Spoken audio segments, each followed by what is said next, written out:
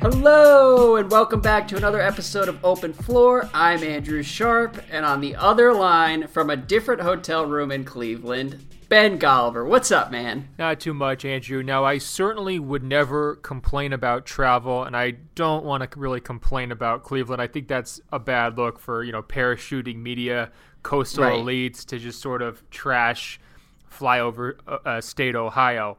However, I do need to recount my experience late last night at Cleveland Airport. It's almost 2 a.m. The Hertz rental car is about to be shutting down. The parking lot is an absolute graveyard. There's 5 customers and 3 vehicles. Andrew, I am very proud to announce that I was one of the 3 people left standing, able to get a vehicle. The 2 other people, who knows what they had to do. I'm sorry, I did not look back. I was sprinting, carrying 3 bags of luggage. It was an out-and-out disaster. But the real disaster, Andrew, came when I woke up this morning and went around my hotel's parking lot trying to figure out which vehicle I had obtained. Turns out I've got a 4-row black minivan. So I think I'm now officially like a camp counselor. I can take about 30 elementary school kids to a national park with me. So if you or, any of your 29 other friends want to come along, I can handle all the transportation, no problem. That's fantastic. I love imagining you carting around the city in a gigantic minivan. See, these are the twists that come with doing things your own way. People don't know. The reason we're recording this in different places is because wherever we go, you insist on booking your own separate reservations so that you can get the points. I'm staying at the media hotel here, and I've been going to and fro on NBA sponsored transportation, but you do your own thing, and sometimes that leads you to a gigantic minivan in Cleveland. Look, I'm a reality-based person and I'm an efficiency-based person, okay? I'm trying to just cap out my points and my miles, and I also like to be located, central between wherever the arena is and then wherever I might want to go get my hour of meditation and reflection. It just so happened, unfortunately, that, my strict adherence to these principles nearly led me to a death match at the Hertz parking lot in the middle of the night in Ohio. Perfect. Well, we're both here. We're halfway through the finals, or maybe not. Maybe we're only a quarter way through the finals. Who knows? We're definitely more than a quarter. We're not a quarter of the way because it's a best-of-7 series format. Fair enough.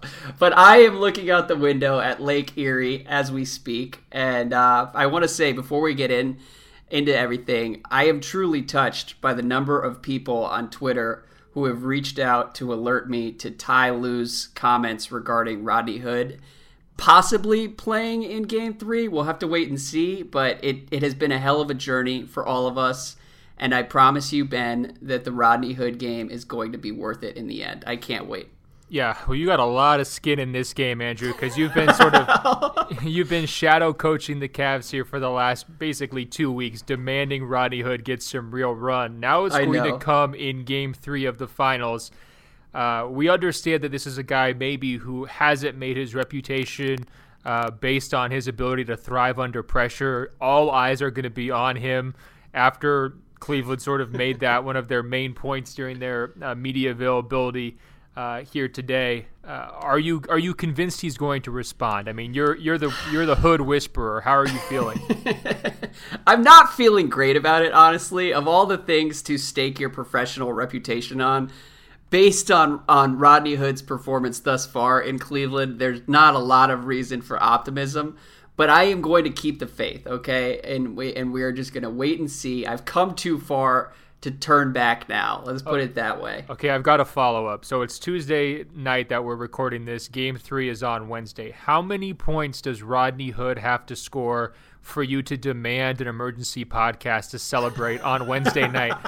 What's the over/under? 20 or no? 12? You know what's 12? You know, I mean, when are you claiming victory here? It's a little sad. I think the number is like 18. If Rodney Hood goes off for 18 points in a Cavs win, we are unquestionably sitting down for like a 90-minute emergency pod after Game 3. So we'll have to wait and see. Well, we've already seen like the anatomy of the blunder, people breaking down J.R. Smith's game one mess up, second by second. We saw anatomy of the block charge call in game one. What were the referees thinking? How did they get to their conclusion? Now you're going to have, the anatomy of the Rodney Hood breakout, where you go through each, swished mid-range jumper one after the other, asking him what was going through his mind as he saved Cleveland's season. I can't wait for this.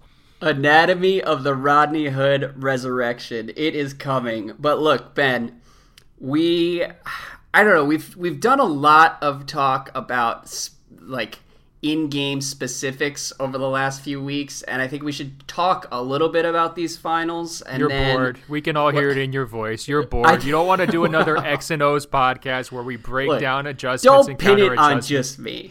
Do not pin it on just me. I think a lot of people are bored. So let's do like 20 minutes or so, and then take it to a more global place down the stretch here. But first, we've got some questions. Ricky says, this year's finals reminds me a bit of the 95 finals between the Magic and Rockets. No, the Cavs aren't a young team, but in game one of both 95 and these finals, missed free throws led to a demoralizing loss, thanks J.R. Smith and Nick Anderson. And then there was a blowout in both game twos. If the similarities continue, this series will be a painful sweep for the Cavs and LeBron. And look, first of all, Freudian slip from Ricky there. It was George Hill who missed the free throws, not J.R. Smith. And that is a good excuse for me to get on my soapbox here for a second and say that J.R. Smith is taking entirely too much shit for the game one loss. I think it was a brain fart, and it led to a lot of easy jokes on Twitter, but it has gotten blown way out of proportion. There's no guarantee that they were going to get a bucket on that final play with 3.5 seconds left. All I know is this, Andrew. If I accidentally put the minivan in Lake Erie, just take a wrong turn, follow my Google Maps, and just absolutely just dump it in the lake, I'm going to be sitting there talking to the cops, listening to the Hertz insurance adjusters, having all these bystanders call me this horrible person. What was he thinking? A terrible driver, so on and so forth. I can always count on you to say, guys, it wasn't that big of a mistake, okay? Sometimes cars just end up in lakes. It happens. Don't worry about it. Everybody needs to move on and stop bagging on him. Andrew, I appreciate your commitment to always running the other way when the mob gets together, but I think we could agree it was one of the biggest mistakes in NBA Finals history. Can we at least agree on that? We can agree that it's going to be remembered that way, okay? There's no question that is how history is being written, and that's fine. I don't particularly care one way or the other. It's a point of fact that it was not guaranteed that they were going to get a bucket in that situation, and people are acting as if he turned down a wide open layup because he thought they were winning, and that's not what it was. And no, because he ran up the aisle to the 200 level and bought popcorn with 2 seconds left in the fourth quarter of a tied finals game. I mean, look, we have to hold him culpable here, Andrew. We don't need to – I agree. We don't need to carry this on a week after the fact or say, this entire finals is going to come down to that brain fart, because there are a lot of different things that could have happened on that situation had he made a better decision. If he passes to LeBron straight away, LeBron may or may not make that jumper. I would guess he would make it. If they had gotten the timeout, that's no guarantee they're going to, pull a Brad Stevens like lob to Horford ATO out of their magic hat and walk off as winners. I mean, there's a lot of different things that could have happened. And J.R. Smith does deserve credit for getting that offensive rebound because that prevented them losing in regulation. But he still made an all-time blunder, and I don't think that you need to run away from that part of it. No, I'm not running away from the fact that it was, number one, hilarious, and number two, monumentally embarrassing. I'm just saying he didn't lose them the game. He didn't win them the game, but he didn't lose them the game. And if you're looking at why they actually lost, to me, I think Ty Lue should be taking more heat for not taking a timeout in that situation. And then it's 40% the George Hill missed free throw, and then 40% that awful video review 30 seconds earlier where the Cavs could have taken control of the game at that point. and then I put it at like 20% J.R. Smith. How about we say that? No, I don't agree with that at all. Can you read this question from Morgan on this very subject in terms of did JR lose them the game? Because I think the aftermath, that time in between regulation and overtime was really telling. But what did Morgan's question ask? Okay.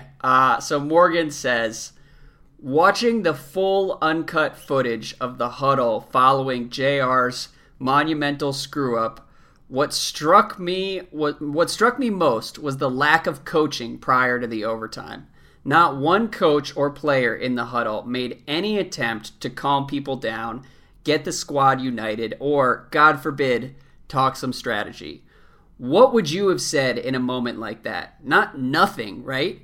And for people who don't know what Morgan is talking about, there's a clip on Twitter, which I'm sure most listeners have seen at this point, that is just raw footage. It's like 3 minutes. There's no audio, and you're just watching the Cavs in their huddle between the end of the fourth quarter and overtime after that JR screw up at the end. So what was your read on all of that? Well, I think the case for J.R. Smith losing them the game was that video right after the fact. Just the emotional devastation from LeBron James, the exhaustion, I think, too, from LeBron James. He was not prepared to play another 5 minutes after, playing such a heavy load during regulation. And if we had watched that clip, like, coming out of the commercial break during Game 1, I think everyone would have just immediately bet on the Warriors to win going away. and that's what happened. Now, in terms of how do you rally the troops in that situation, I think in general, I agree with Ty Lue's approach, which was give these guys space. And frankly, that could have been self-preservation. If you say the wrong thing to LeBron in that situation, you're probably worried about a Sprewell situation happening at that moment. I mean, you really don't want to push people who are sort of broken over the edge. And I think also when someone screws up like that, you can't go pat J.R. Smith on the back and say, go get him next time, it's okay. Like, that will also certainly be counterproductive in that moment. You just kind of have to let it marinate. They did bring it back together a little bit, before they had to go out there. But I think they all knew. And that's unfortunate. LeBron was quizzed about that situation, asking, should he have done more to sort of pick up his teammates in that moment, try to rally the troops a little bit. And he was like, hey, we're in the finals. What more picking up do you want me to do? I didn't love that line from LeBron. I mean, that got pretty close to him basically admitting that he was a one-man team, and that's never great. But he's right. It's true. That is what happened. And I think he knew at that moment that he was going to be outlasted by Golden State. Yeah, and I have a complicated reaction to that, because on the one hand, his reaction in the moment is perfectly rational. I mean, he left everything on the court, played one of the 5 best LeBron games we've ever seen from him, and had it taken away by shady officiating and just like hilarious screw-ups from his teammates. So I don't blame him for feeling like that was it. And particularly because the Warriors are just so good, and to hang with that team for 48 minutes with the Cavs roster is next to impossible, and they did it. And I think you didn't even have to see that clip to know going into overtime that Cleveland was completely screwed, just because it's sort of a concession to reality. And so I don't blame LeBron. But once we did see it, it's amazing that it wasn't like 45-0 in overtime. I mean, these guys were ready to just lay down on the court. Well, and look, I said on the last podcast that I don't want to see the JR play again. And let me say, I really don't want to see that timeout raw footage ever again, because that was just excruciating. I've only seen it once. I don't think I could handle more than that. The best theory on that clip that I've heard came from Dan Lebitard, who is another person with complicated feelings about LeBron. And he posited that LeBron knew all along that they had a timeout, and he was just forcing Ty Lue to admit it to shame him for not calling one, which actually tracks pretty well with what LeBron is about and what he's like, the way he's always handled things. Because it's a little bit inconceivable to me that LeBron didn't know that he had a timeout on that final possession, just given what we know about his basketball IQ. And I could see him kind of putting the screws to Ty Lue in that moment. And I would add that I don't blame any Cavs player for looking over at LeBron and being like, well, if he's responding that way, we are completely screwed. So some of the criticism for the body language is, I get where it's coming from. I don't know if I agree with it, but I understand it.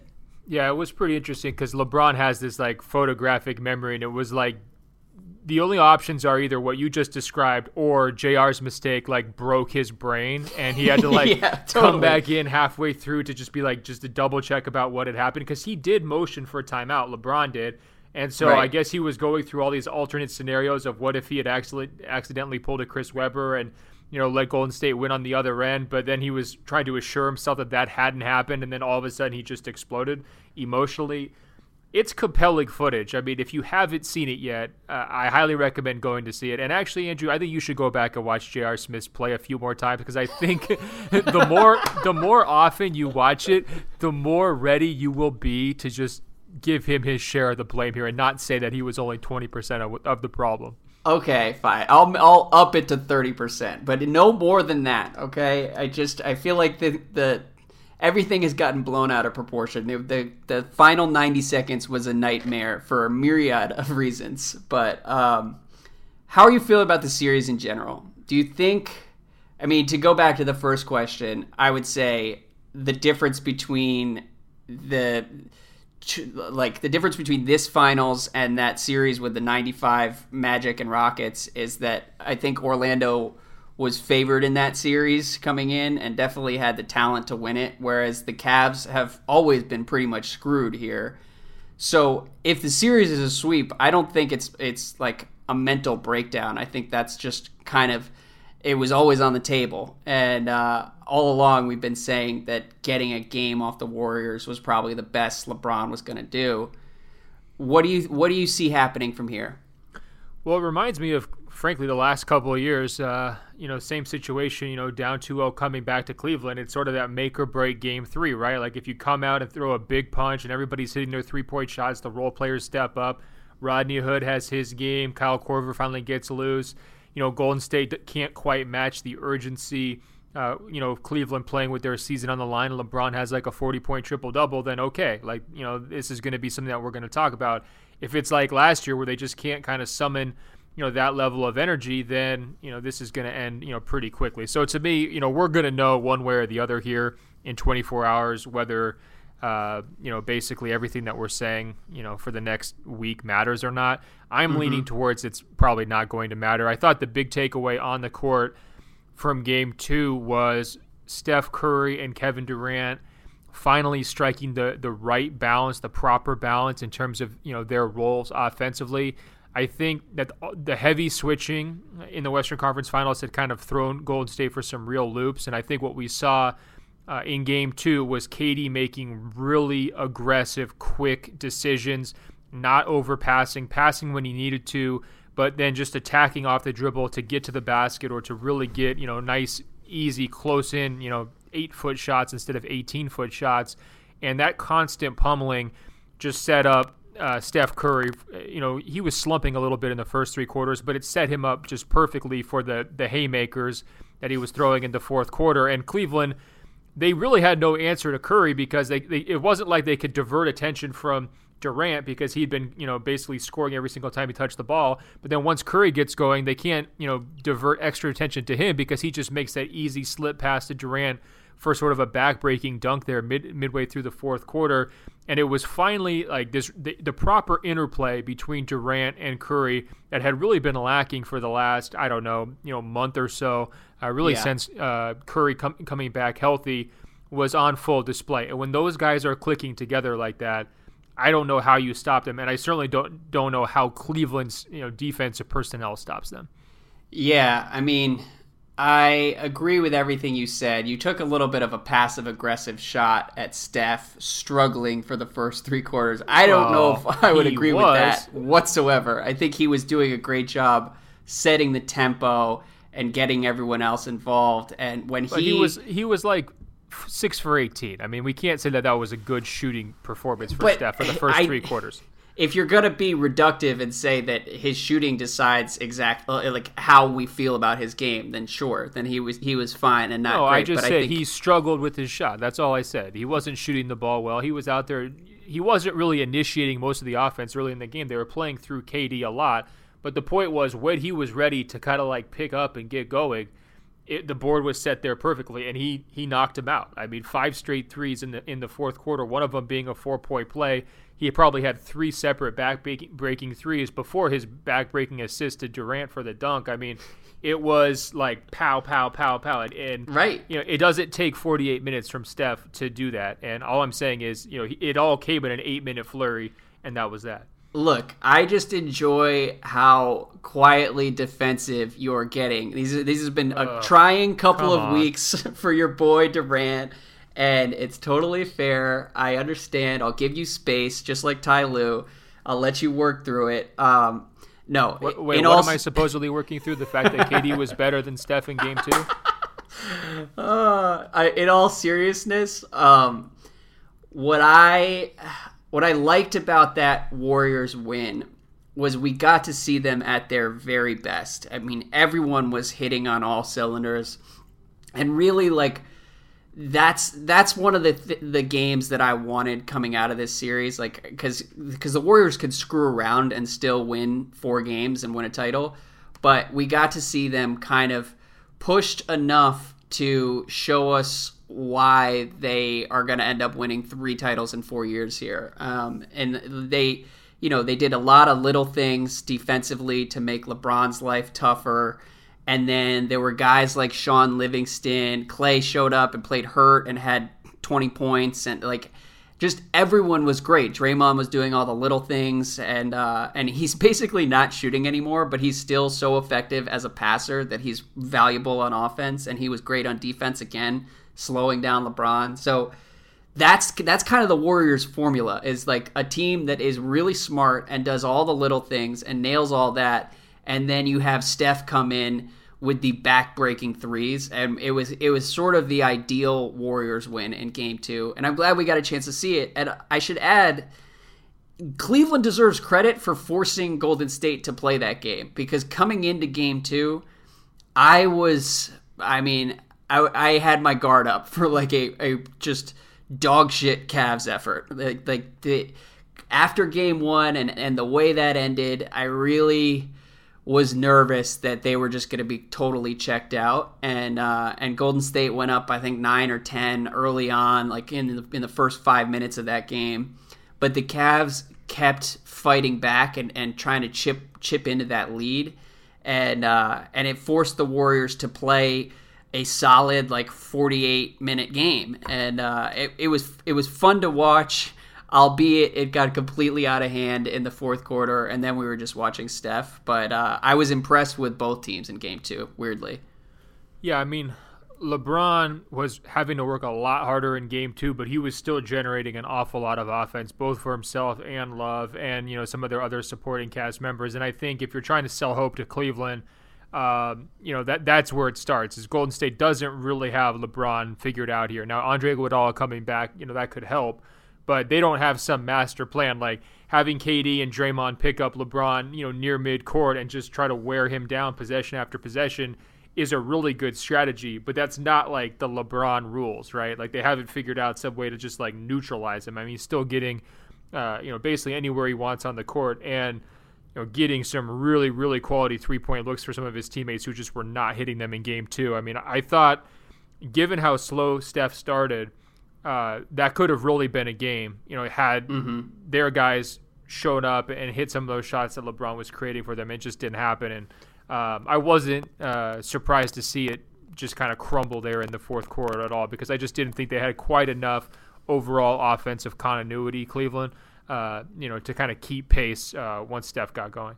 Yeah, and I think that's part of what makes like the Sean Livingston 2 seconds on the shot clock, hits a 16-foot mid-range jumper to save the possession. That it makes, knowing that the Steph run is coming, makes all the other little things that much more demoralizing. And or that David West corner three, like his first three since November. I mean, it's like the first week of November is the last time he had a 3-pointer. He hits that shot. That's a crusher too.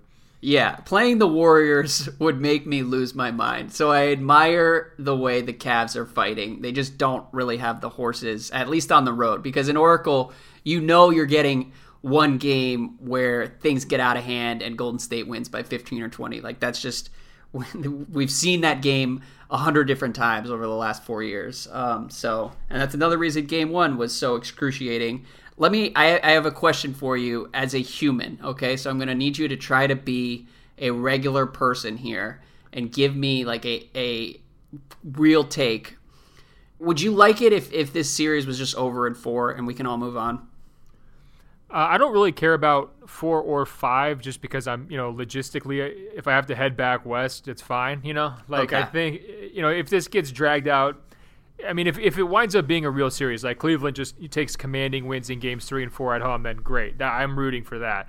If Golden State just comes out, screws around, and, they have like a 25 turnover game, and then that winds up forcing us to a game 6 that we don't actually need to have, then I would be a little bit annoyed. But look, basketball is basketball. We don't have anything else to watch until Las Vegas Summer League, and, the quality of play in those gyms is a little bit lower than what we've seen so far in the NBA Finals. So I'm not, rushing this series out the door by any stretch because I still think we've got, storylines to look at. Not only is this Durant-Curry, pairing interesting to watch, or Draymond's kind of thinking through his shooting selection, which has been interesting to watch. And some of these things have carryover effects into either this summer, the free agency decisions, or into next season as Golden State tries to keep this thing going, right?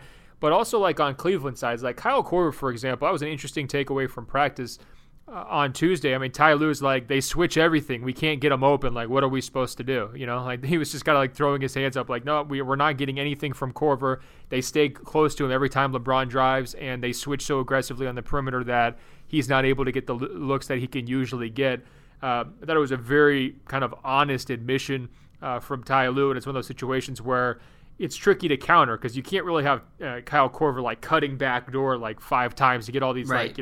High flying layups and reverse layups and dunks. I mean, that's just not really his game, right? So I want to see, like, in game 3 and game 4, does that continue? Or are they able to sort of find ways to crack Golden State's defense?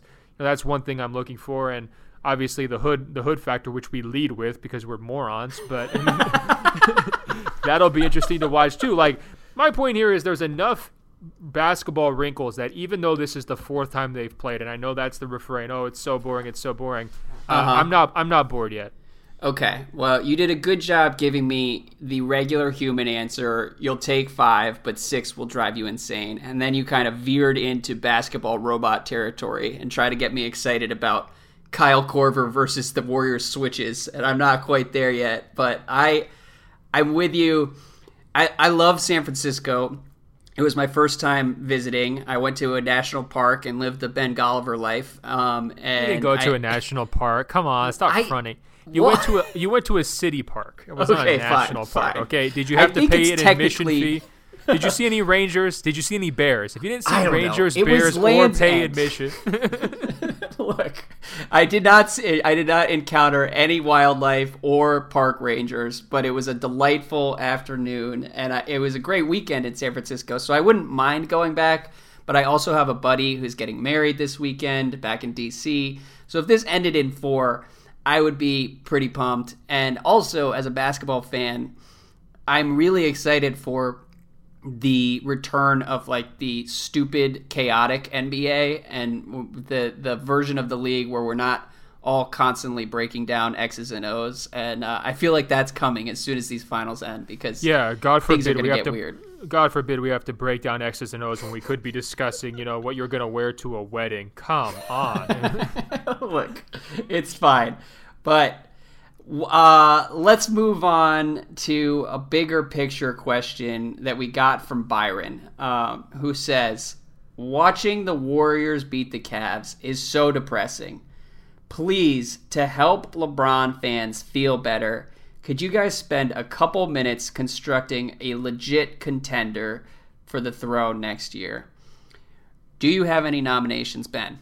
Yeah, LeBron to the Spurs, Andrew. We've been over this for 12 months. I mean, if you want to have matchups with Kevin Durant and Steph Curry, who would you prefer to have than Kawhi Leonard and DeJounte Murray? I mean, if you're LeBron. These guys won almost 50 games without Kawhi Leonard. They won almost as many games as Cleveland won with LeBron.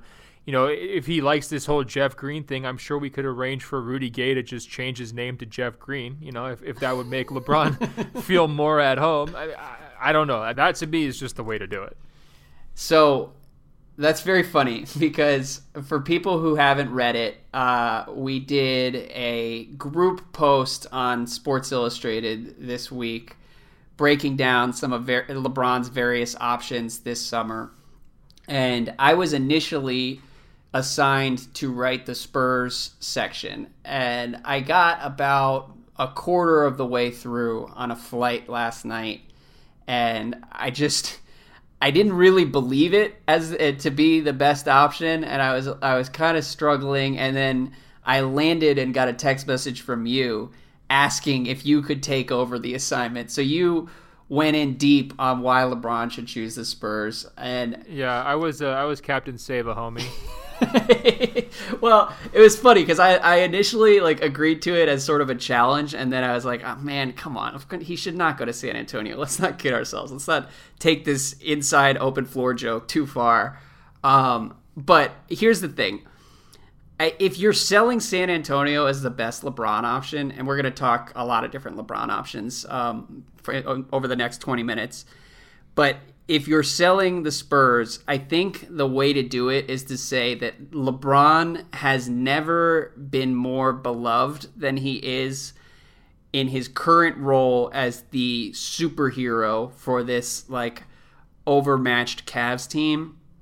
And I think he could go to San Antonio and play a very similar role. Yes. With much better role players, including Kawhi Leonard, who is a superstar, is a perennial MVP candidate when healthy, but is still seen as kind of like a workman-like cog in the machine. And I think that if you put LeBron in San Antonio with guys who are just better at all the little things than any of the Cavs have been over the last 4 years, he might be able to basically be like the Russell Westbrook, only he's surrounded by great pieces. And what did we say? And you made this point. I'll give you full credit for it. You made this point at least 6 times in the run-up to the playoffs. You're like, San Antonio, their offense is just not good enough. They don't have that lead option to get it done. They've got all these supported guys, but they don't have the lead dog. You don't have to take them seriously. And I was in denial about it because I never want to bury the Spurs prematurely, right? Mm-hmm. Who would be that lead dog? LeBron James. He could have as many touches as he wants. He could play as many minutes as he wants. He could play as many games as he wants.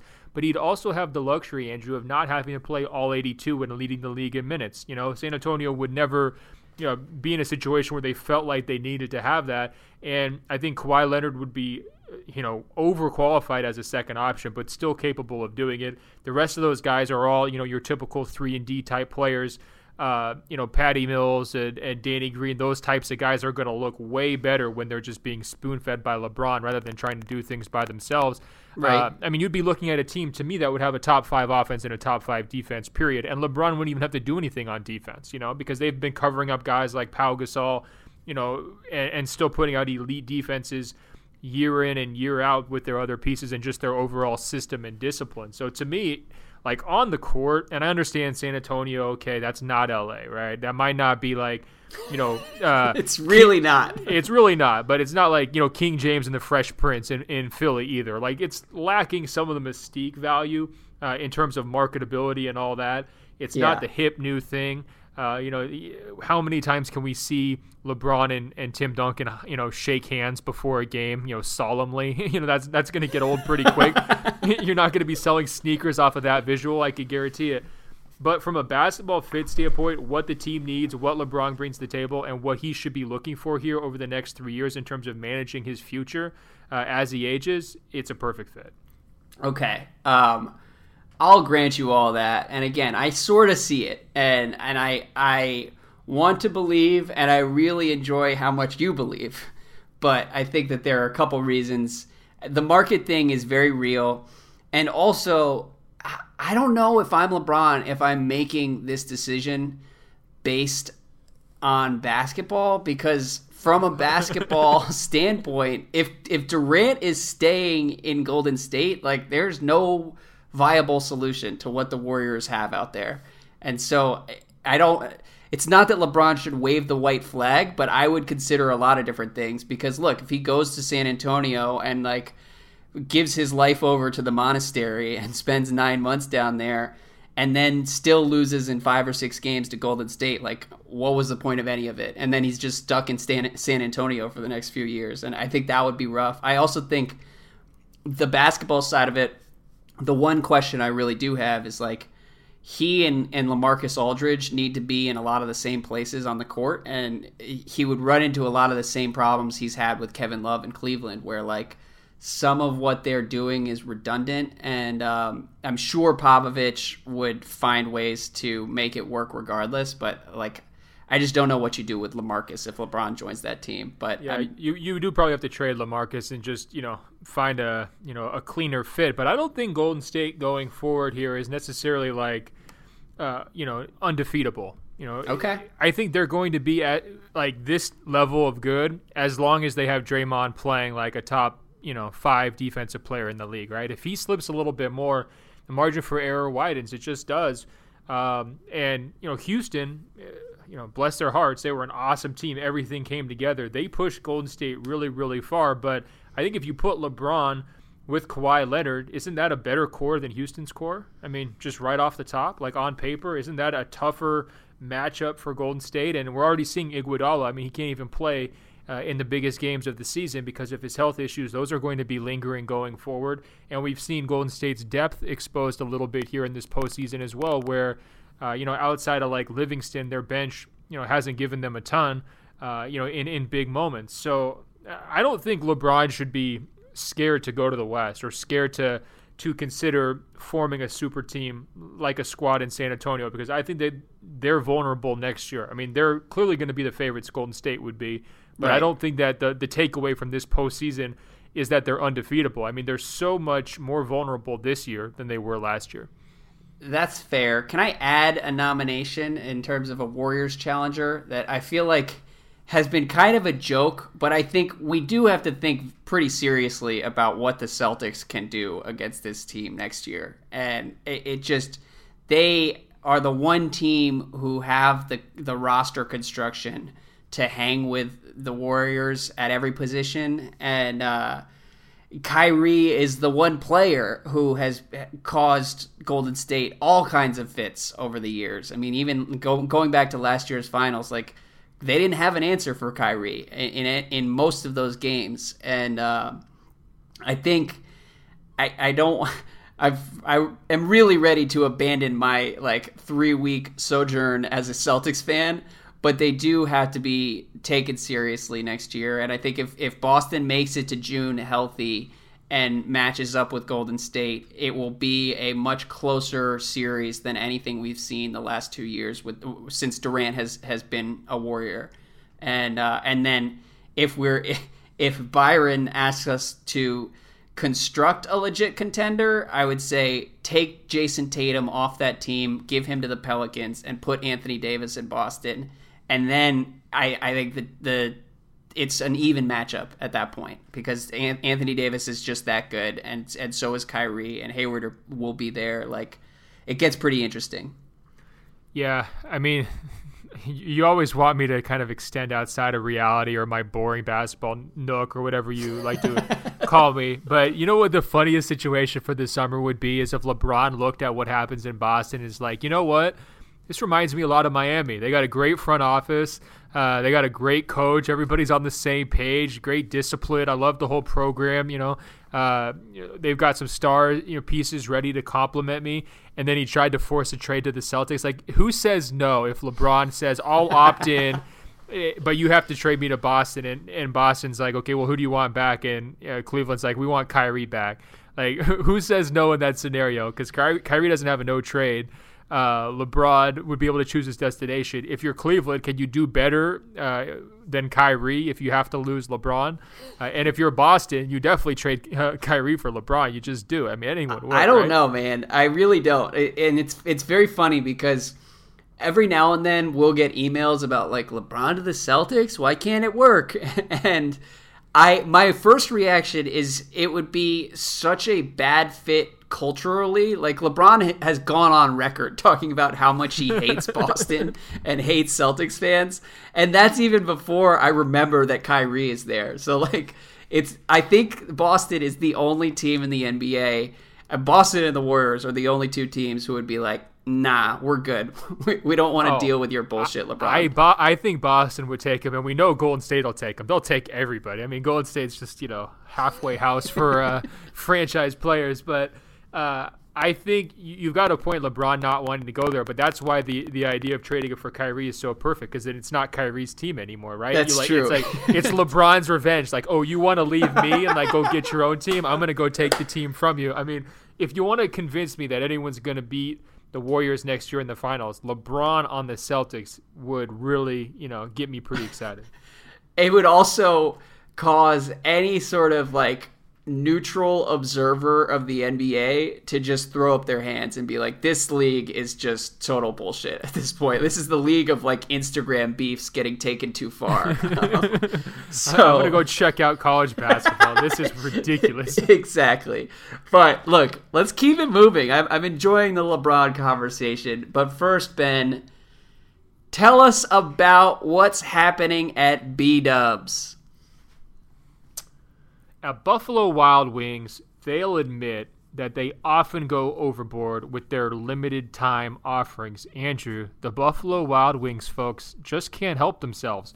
Take their new signature sampler. This is apps on apps on apps. Or actually, I heard a Canadian dialect, Andrew, they call them appies up there. So they got appies on appies on appies. Now, for $15, Andrew, you can get wings and 3 shareable options like fried pickles or cheese curds. You're just getting a platter of fried stuff to shove into your mouth.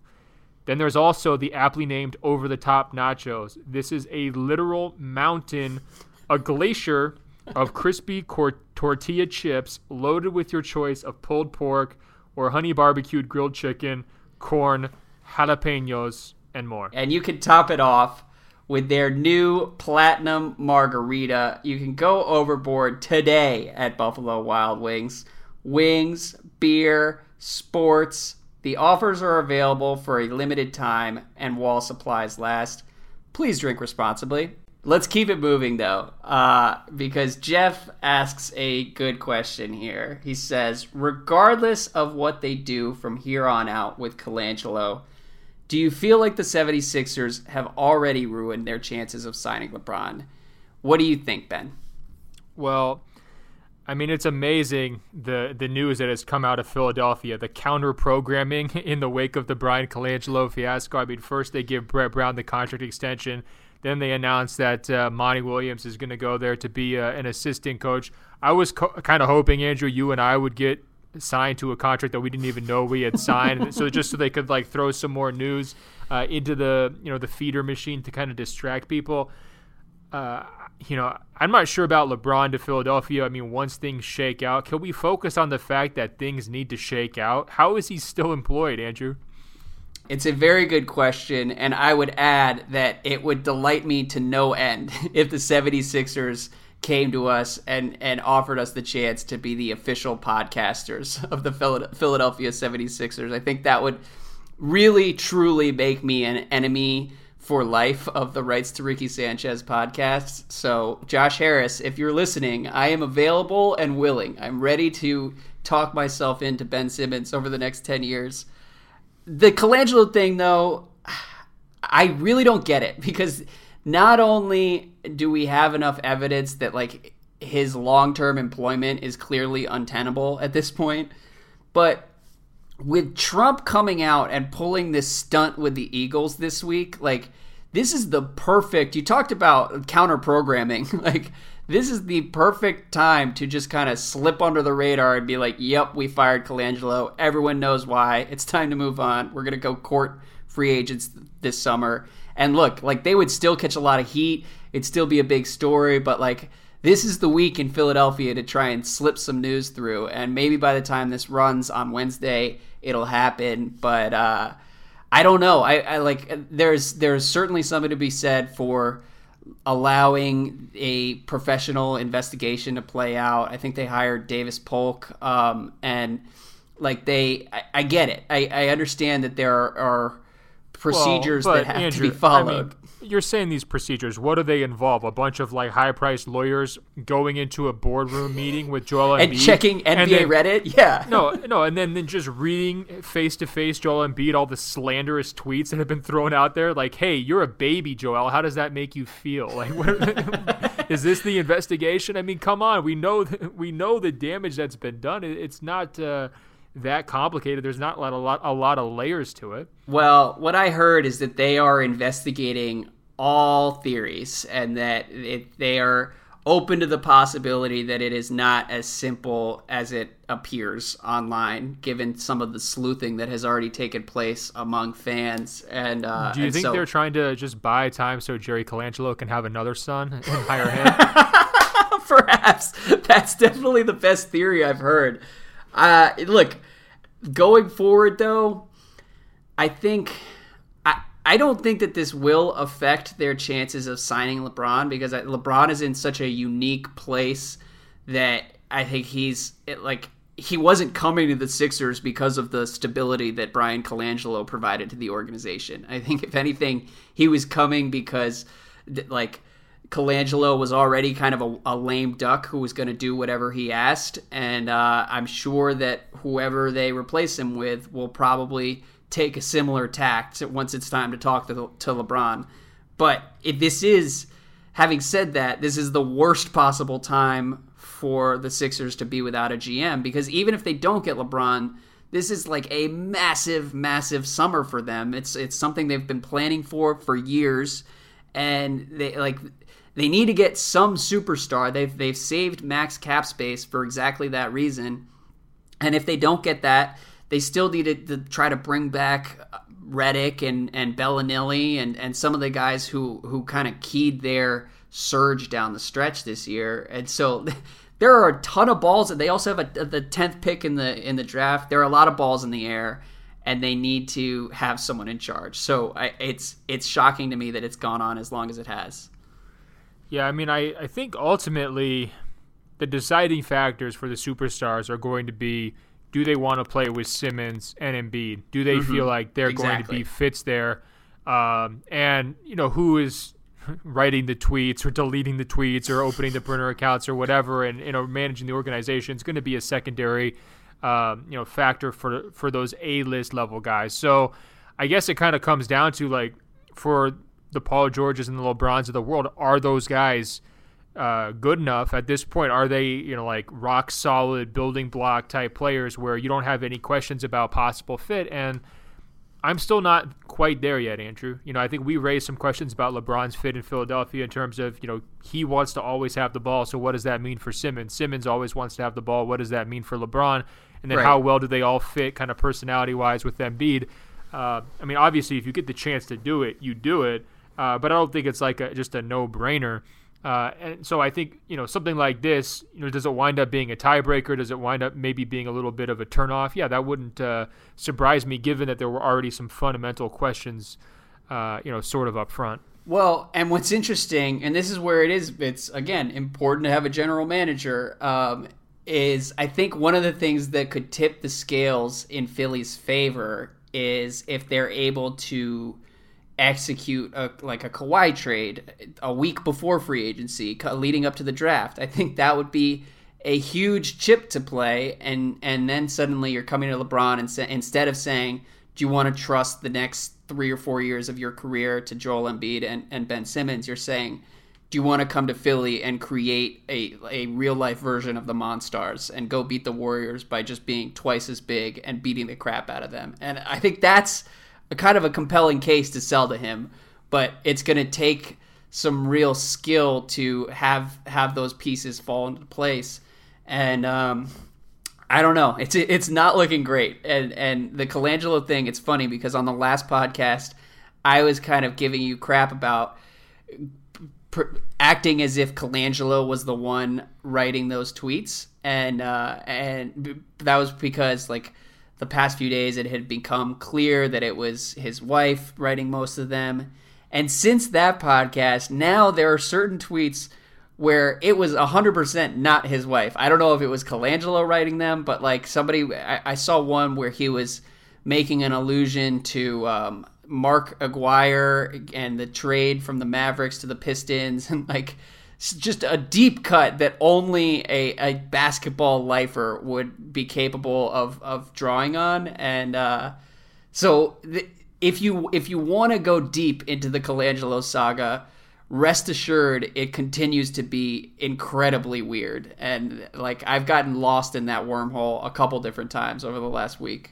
Yeah, your empathy knows no bounds. First J.R. Smith's off the hook, now Brian Colangelo, who obviously wrote these tweets.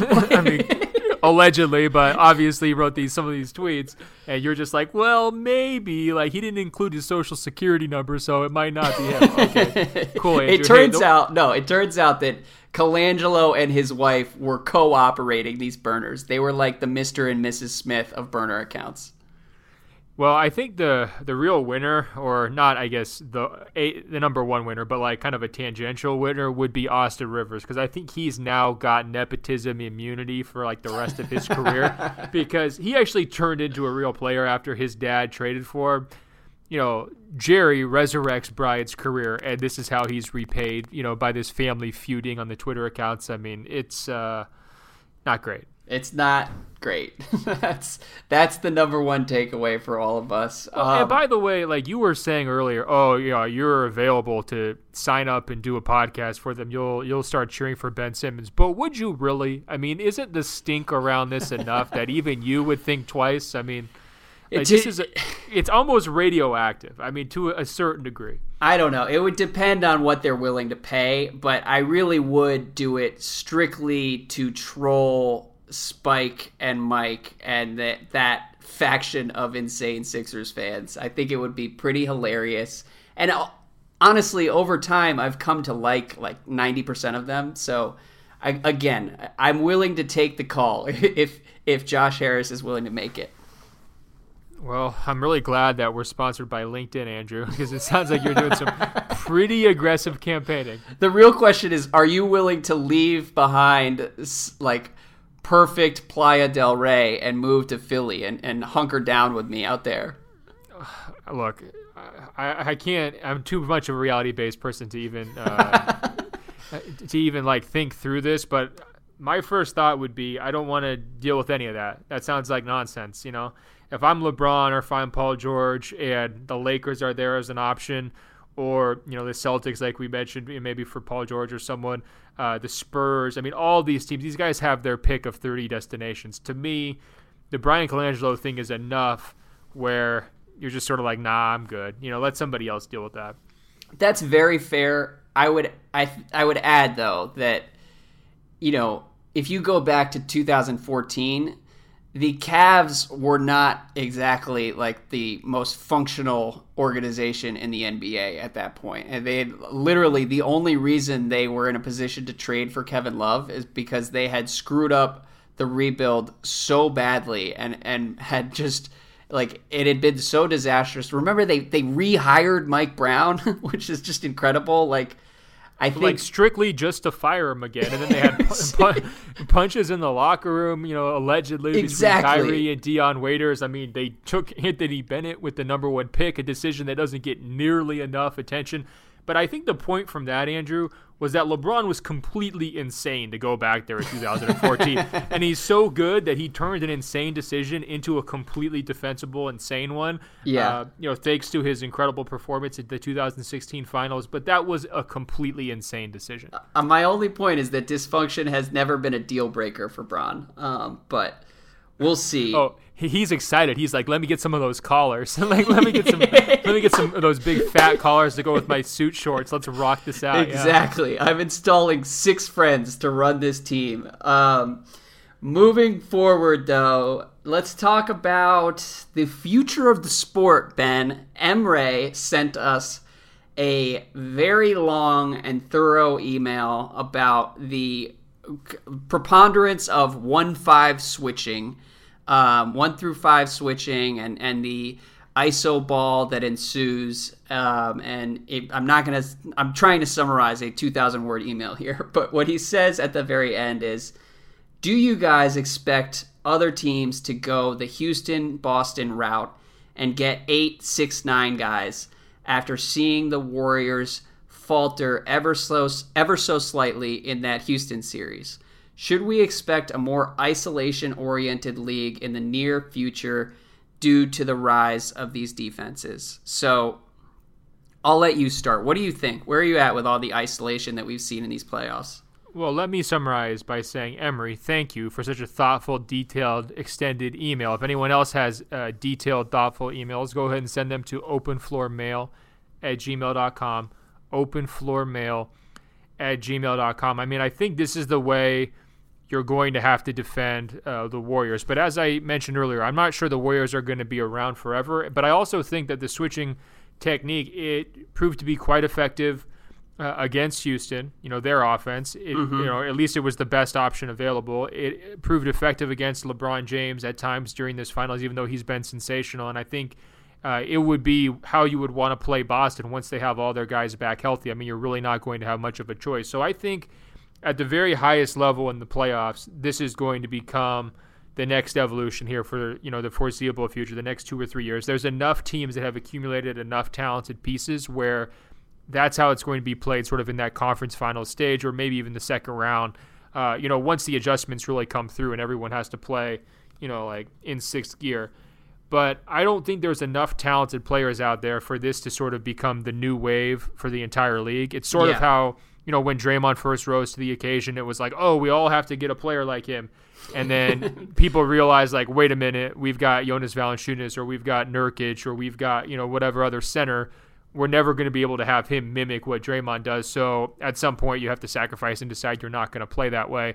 I think that's going to be the problem. It takes multiple years to accumulate, that volume of, 6A guys. Like Boston's a perfect example. How long is it going to take them to accumulate, a full lineup full of these guys? It's going to take multiple trades, a major free agent signing in Gordon Hayward, and then some really good lottery picks where they targeted guys and other people thought, oh, maybe they'll be good, maybe they won't be, and they kind of hit home runs on Brown and Tatum, right? So that's an extended process. Like if you're the Orlando Magic or the Phoenix Suns or what other team we make fun of, and you're trying to play like completely switchable defense, and you're just starting this summer, good luck. It's going to take you probably at least 2 seasons to even get enough guys accumulated to be able to do it. Yeah, I think you hit on the crucial point, is that there are maybe like 10 to 15 guys in the entire league who really excel at this style and are perfectly suited to play it. And it just so happens that like half of that group are collected on 2 or 3 teams right now. Boston and Golden State specifically. And then you've also got LeBron, who's kind of like the prototype for everything, and then you've got Houston who went out and got PJ Tucker and has had Trevor Ariza, so they've got kind of like the poor man's version of the wings that you want. And my friend Danny Chow at The Ringer had an interesting column that I read earlier before the practices today. And I had written something similar a few years ago before the draft with Karl Towns and Porzingis and Miles Turner. But Danny was looking at the draft this year, which it looks like there are going to be four big men taken somewhere in the top 5 or 6 picks. And he articulated the point that I was sort of alluding to a couple years ago, which is basically that the NBA is always going to adapt to like the shape and size of the most genetically ridiculous players. And right now it's guys like LeBron and Draymond. But once the Warriors fade, I really believe that the NBA is going to belong to whichever team finds a way to get Anthony Davis. And at that point, if you're dealing with Anthony Davis in the playoffs, every contender is going to need a unicorn big to track them all over the court and counter them. And so the idea, I understand why someone would watch these playoffs and say every team in the future is gonna want to have like 4 guys out there who are 6'8" and 1 scoring point guard. But I think it's gonna shake out a little differently because you've got guys like Kat and you've got guys like Porzingis who are like poised to be kind of the centerpiece of contenders. Maybe not Porzingis because he's stuck with the Knicks, but like they're going to be factors for the next decade, and it's going to shape the way this looks. Yeah, I mean, and when you look at, it's not just the physical genetic stuff that you're talking about, it's also the skill sets too, and like the evolution strategically, right? Like so much of why teams feel the need to switch is because Steph can bomb from 30 foot off one leg over Kevin Love at the end of the shot clock and swish it, right? And so you have to have 5 guys capable of taking away that skill from him. And Harden can take a hop, skip, and a jump step back from 35 and nail it right in your face unless you have a defender who can press up on him and not foul him, right? So I think it's some of the skill evolution too, in addition to the genetics. And so from that standpoint, I think you can kind of reach the same conclusion, though. I mean, you're still going to need to be able to rebound no matter how small the game gets. Yeah. And we're even seeing a guy like, Kevin Durant, who's the tallest, longest guy on the court during the finals, and he's getting killed at times because he's not rebounding aggressively enough. I thought he was a lot better in game 2, but certainly giving up that big offensive rebound to J.R. Smith in that moment was a play worthy of criticism. But then you step back and remember he came into the NBA as a 2 guard. Like, he's not a center. He might look like it now. So there will be evolutions. But, and the other thing that I would add is, like, Draymond is amazing defensively, and it's been fun to watch him kind of get back to that level in these playoffs. But there are only a couple guys I've ever seen like really get the best of him and make him struggle on both ends. And the players are all fit the same type. I've seen Kat dominate him. I've seen Anthony Davis dominate him, and I've also seen Draymond kind of like get the best of Anthony Davis in some other games. But like Kat, Anthony Davis, Durant when he was on the Thunder, and Giannis on the Bucks have always been able to give Draymond problems. And so like that player type is going to be a factor going forward. It just so happens that like most of those guys are on crappy teams right now. And yeah, I was going to say those guys have combined to win 1 playoff series, and it happened against this year's Blazers. And so that's kind of why I want to see it. And I guess my point on the skill versus the genetics aspect was we need to see these teams finding a way to take away the 3-pointers in volume and forcing teams to go back to either isolations or post-ups or, the mid-range stuff. Like, Golden State's done a lot more mid-range this year as a counter than they have in previous years. We need to see that evolution play out because I think we're still firmly in the middle of this 3-point evolution. And as long as we're there, I think even big guys who can shoot the threes are not going to be as valuable as the lead ball handlers who can run the offense and shoot the threes, right? Like Steph, Harden, KD, LeBron. I mean, all those guys fit the bill, and those are basically the 4 best players in the league in some order, right? So I hear what you're saying. It may be coming, but I'm not totally convinced that that's the natural next step here, given how far the strategy has kind of warped towards 3-point shooting. And I think that you are right, and I am mainly speaking from the heart and just desperately want some variety at the top of the league because to people who are rolling their eyes and looking at these teams, all of whom kind of play the exact same way and all of whom have reverted to seeking out mismatches and playing iso ball in the playoffs. Even the Warriors were doing that for a long stretch there. Like, it's not the most aesthetically pleasing style. Once you pick up the pattern, it's just like, oh shit, okay, so they're gonna do this, and it's just it's not great. So I hope that we get to a point where things start to be a little bit more chaotic and you introduce some 7-footers who can change everything. Maybe that's Embiid too. But you're probably right, is the bottom line. Yeah, and these guys are doing it differently too. I mean, Houston and Golden State, they didn't run identical offenses. I mean, if anything, Houston was kind of the anti-Golden State in terms of how much they did the isolation stuff. And I think that will be one potential benefit of the all switching stuff is if you can force teams to go to isolation on the perimeter and they don't have guys who are as good as Harden, that should throw a lot of teams for loops. and it should take away, like, the 2015 Hawks, who you always love holding up and mocking, right? Like, teams who are sort of trying to be the next version of that group, where, like, you don't have any true A-list stars, but you have a lot of very good players, and you try to be, kind of play above your potential through group effort. Like, right. What we've seen here this year is that switching hard and having a whole bunch of guys who can guard 1 through 5 will really basically short circuit that type of team. Yeah. Well, moving on to a more specific question for the future of the NBA. Dior says, how many challenges do you think NBA coaches should have per game, and which NBA coach do you think would be the best flag tosser? And Ben, I don't even have a nomination for the best flag tosser. Maybe you do. I really don't want this to happen. I feel like it should be pretty clear to the NBA that just doing the opposite of whatever the NFL is doing is, like, by far the best strategy for the next 10 years. And I'm bummed out that this is even a possibility. For people who didn't see, at Summer League this year, the NBA is going to experiment with a challenge flag that will allow teams to review foul calls and whatnot. And I feel like we all just watched game 1 and realized why this is a stupid idea, and the fact that this is now like a real thing kind of freaks me out. Well, first of all, I think, the new Bucks coach, Mike Budenholzer, would be the first coach to get ejected for throwing his challenge flag and hitting a ref. There's no doubt. In a fit of rage, he would do that.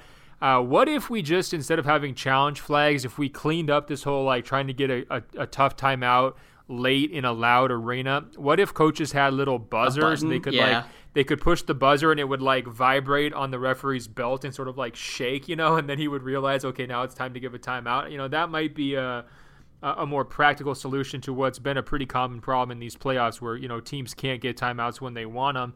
I think you should be able to get one regardless of whether there's 5 seconds left in a game and it's super loud.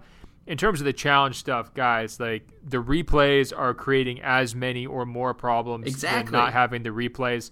Putting the challenges on top and then allowing us all to analyze whether or not it was a good challenge, or they should have saved the challenge. Oh, man, can you believe Ty Lue wasted his challenge or whatever in the third quarter? I don't want to have those arguments. And then we have, like, Steve Javie popping up in the corner of the screen being like, you need overwhelming evidence to overturn this foul call. Like, I hate the NFL for all these reasons. I don't want it to happen to basketball now. Yeah, I mean, I don't even want it to ruin Summer League, frankly. Like, Summer League's crazy enough as it is. When it goes to overtime, they have all these rules where it's like sudden death. Can you imagine a coach throwing a challenge flag during sudden death overtime at Summer League? I mean, everybody would just get up and leave, so I hope that doesn't happen. It would be terrible. And also, while we are airing grievances, I addressed this on the last podcast at the very end. I addressed it pretty profanely. But I really do have an issue with the new NBA Finals logo, and mainly the abandonment of the old logo, which was perfect. You and I talked about it like 2 months ago at the beginning of the playoffs. That the little finals trophy on the court is like part of the moment. In this series, it would have been one of the only things that's actually cool about Cavs Warriors 4, and I don't understand why they've done away with it. Yeah, I don't even want to call what they have right now a logo. It's just sort of blocky. There's no design element to it. I mean, I feel like it was a leftover, like a cutting room floor type design. So I'm just in denial about it, Andrew. The Finals logo is still the Finals logo in my book. The NBA will figure it out eventually. They'll bring back the script F. And until then, I'm not even going to acknowledge the new one. Good. I think that's the best approach.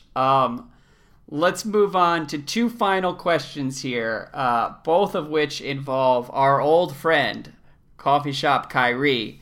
First from Vincent, who says, hey guys, I've been really bothered by the lack of consistency in the media, with people arguing on one hand that the Boston Celtics would have been better with Kyrie. No doubt this is true.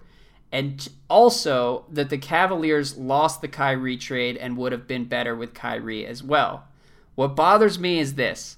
A healthy Kyrie Irving was not in the cards for either team, regardless of the trade. Ben is always saying that the greatest ability is availability. Boston had better get used to periodic injuries, as there have been many seasons where Kyrie played 50-ish games, and that's just part of the experience with him. So what do you think? What's your reaction to that? Because I do think that that's been sort of underplayed all along in terms of what Boston was getting and how we look at this Celtics future. I think Kyrie's health is a real factor. Yeah, that's why you got to trade him for a guy who's always healthy in LeBron. I mean, like I said earlier, no, his health was a factor. We brought it up last summer, probably got killed for it. Who knows? It's a fact. I mean, he didn't play in the playoffs. I don't think this is going to be a situation where his knee's never going to give him a problem ever again in his career. I mean, it's sort of been there.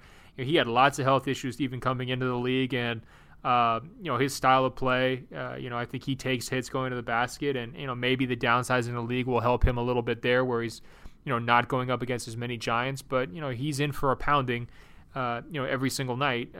There's no question. So I think his point is pretty well taken. Like, we can't just gift him to the Cavaliers, because that means they would have not had him, or I guess in this scenario, George Hill, right, or Isaiah Thomas. So I guess who would they'd be out there with Calderon as a starting point guard in the finals? I mean, yeah, that team would be worse than their current version. There's no question about it. But I think Vincent's taking this a little bit too literally, and I'm always guilty of that. But Vincent, people just want to see Kyrie on the court during the playoffs. Yep. That's all it is. That's all it is. If Kyrie was in that Eastern Conference Finals, it would have been 10 times more interesting. If he was in this finals for either the Cavaliers or the Celtics, it would be 10 times more interesting.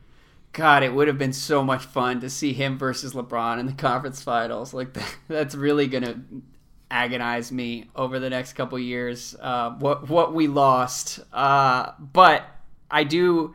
The one point that he is hitting on here that I really agree with is there's just been a lot of like revisionist history surrounding that trade and everything that was going on in Cleveland and the Cavs allegedly losing that trade. Like, I don't know. I mean, Cleveland was sitting there last summer assuming LeBron was going to leave this summer, and LeBron gave them absolutely no indication otherwise. LeBron did not make a call to Kyrie, and that relationship was like deeply screwed up, as we found out after the fact, but has now been kind of like completely swept under the rug, because I think both Kyrie and LeBron were at fault for how bad things got. Like, Kyrie didn't speak to anyone on the Cavs for a couple rounds in last year's playoffs, and then LeBron refused to make a phone call to him once all this stuff hit, and it was just like really messed up. And given how bad it was, I thought that the Cavs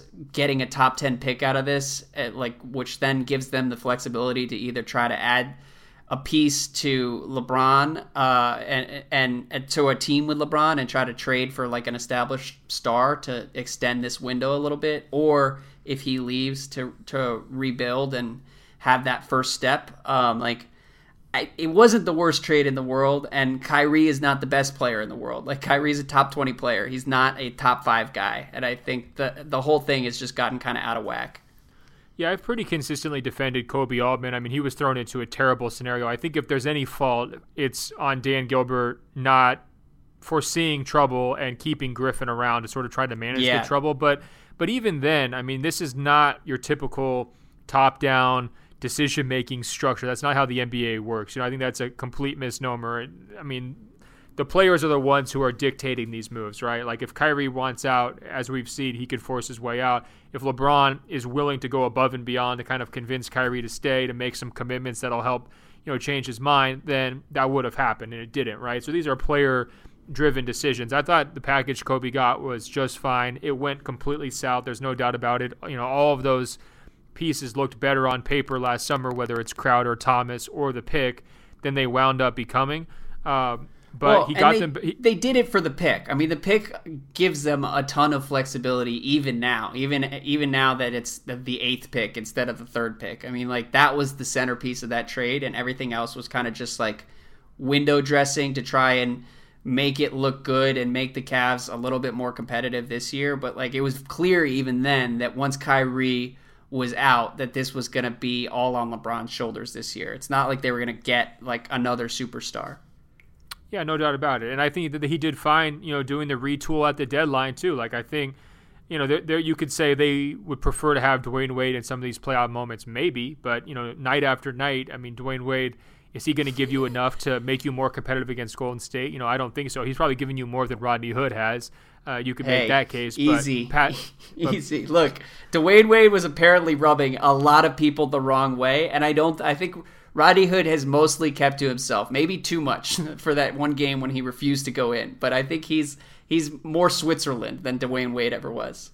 Yeah, he's a locker room guy. He lets his teammates check in for him. Exactly. He's going out of his way to do the right thing. But I'm with you. Lay off Kobe Altman. This is not his fault. But I do think the whole thing stems from Gilbert's indecision in that GM role and them not having an intermediary that they could really turn to bring everybody together last summer when they needed to on short notice. And that blew up their entire summer plans. They couldn't go get Paul George. They couldn't do anything else that they wanted to do. They couldn't execute a Kevin Love trade, which maybe would have been a good idea at that point. It all fell apart, and I think to me it's on the ownership. And it's on Kyrie and LeBron. Those guys didn't want to be on the same team anymore. For sure. There's no question about it. So, we're on the same page there. All right, final comment here from Joseph, who just wanted to give us a heads up. And he says, look at the New Yorker helping carry on the conversation that Coffee Shop Kyrie just wanted to start. And it's a link to a long-form New Yorker report on the rise of flat earthers in today's society. And I should add here also, our colleague Rohan is currently watching Wild Wild Country, a month behind the rest of us, but he, in the process, he remembered that last year around this time, he interviewed Kyrie Irving, and Kyrie told him that he was reading books by the Osho. He had read one, and then he devoured everything that the Osho had written, which is just fucking perfect for anyone who's seen that show. I don't know, all of this has made me realize how much I miss Kyrie as part of the daily NBA conversation. Yeah, really missing his mental pollution. Boy, can't wait till that's back on our earth. It's just great to know that Coffee Shop is down with the Rajneeshi people. And by the way, that was right around the time when he was talking about starting a self-sustaining community. So all the dots are connecting now. It all makes sense. It does make a lot more sense once you realize his major philosophical influence. Andrew, thanks for the chat. We need to get back to work here in advance of Game 3. That's but right. If anyone else has comments, questions, other Kyrie-related trade conspiracy theories or commune community ideas, send them. openfloormail@gmail.com. openfloormail@gmail.com. And don't forget, go to Apple Podcasts, search Open Floor. It's 2 words. Find our page, scroll down. It will say rate and review, tab 5 stars. It's just that easy. Hey, Andrew, aren't we the Postmates of podcasts? Yes, we are. It's That's just what I've that heard. Easy to rate us. Until later this week, I'll talk to you. Go enjoy the minivan, man. Take it out for a spin. Go nuts. I will talk to you Friday morning. Another great edition of Open Floor is in the books. Did you know Locked On has a daily podcast for all 30 NBA teams? If you're a Lakers fan, search Locked On Lakers. A Celtics fan, search Locked On Celtics. Warriors fans, search Locked On Warriors. Yes, all 30 NBA teams have a daily bite-sized podcast on the Locked On Podcast Network. Search on Apple Podcasts or Google Podcasts for Locked On, your favorite team. Or tell your smart speaker to play podcast Locked On, your favorite team. It's the Locked On Podcast Network, your team every day.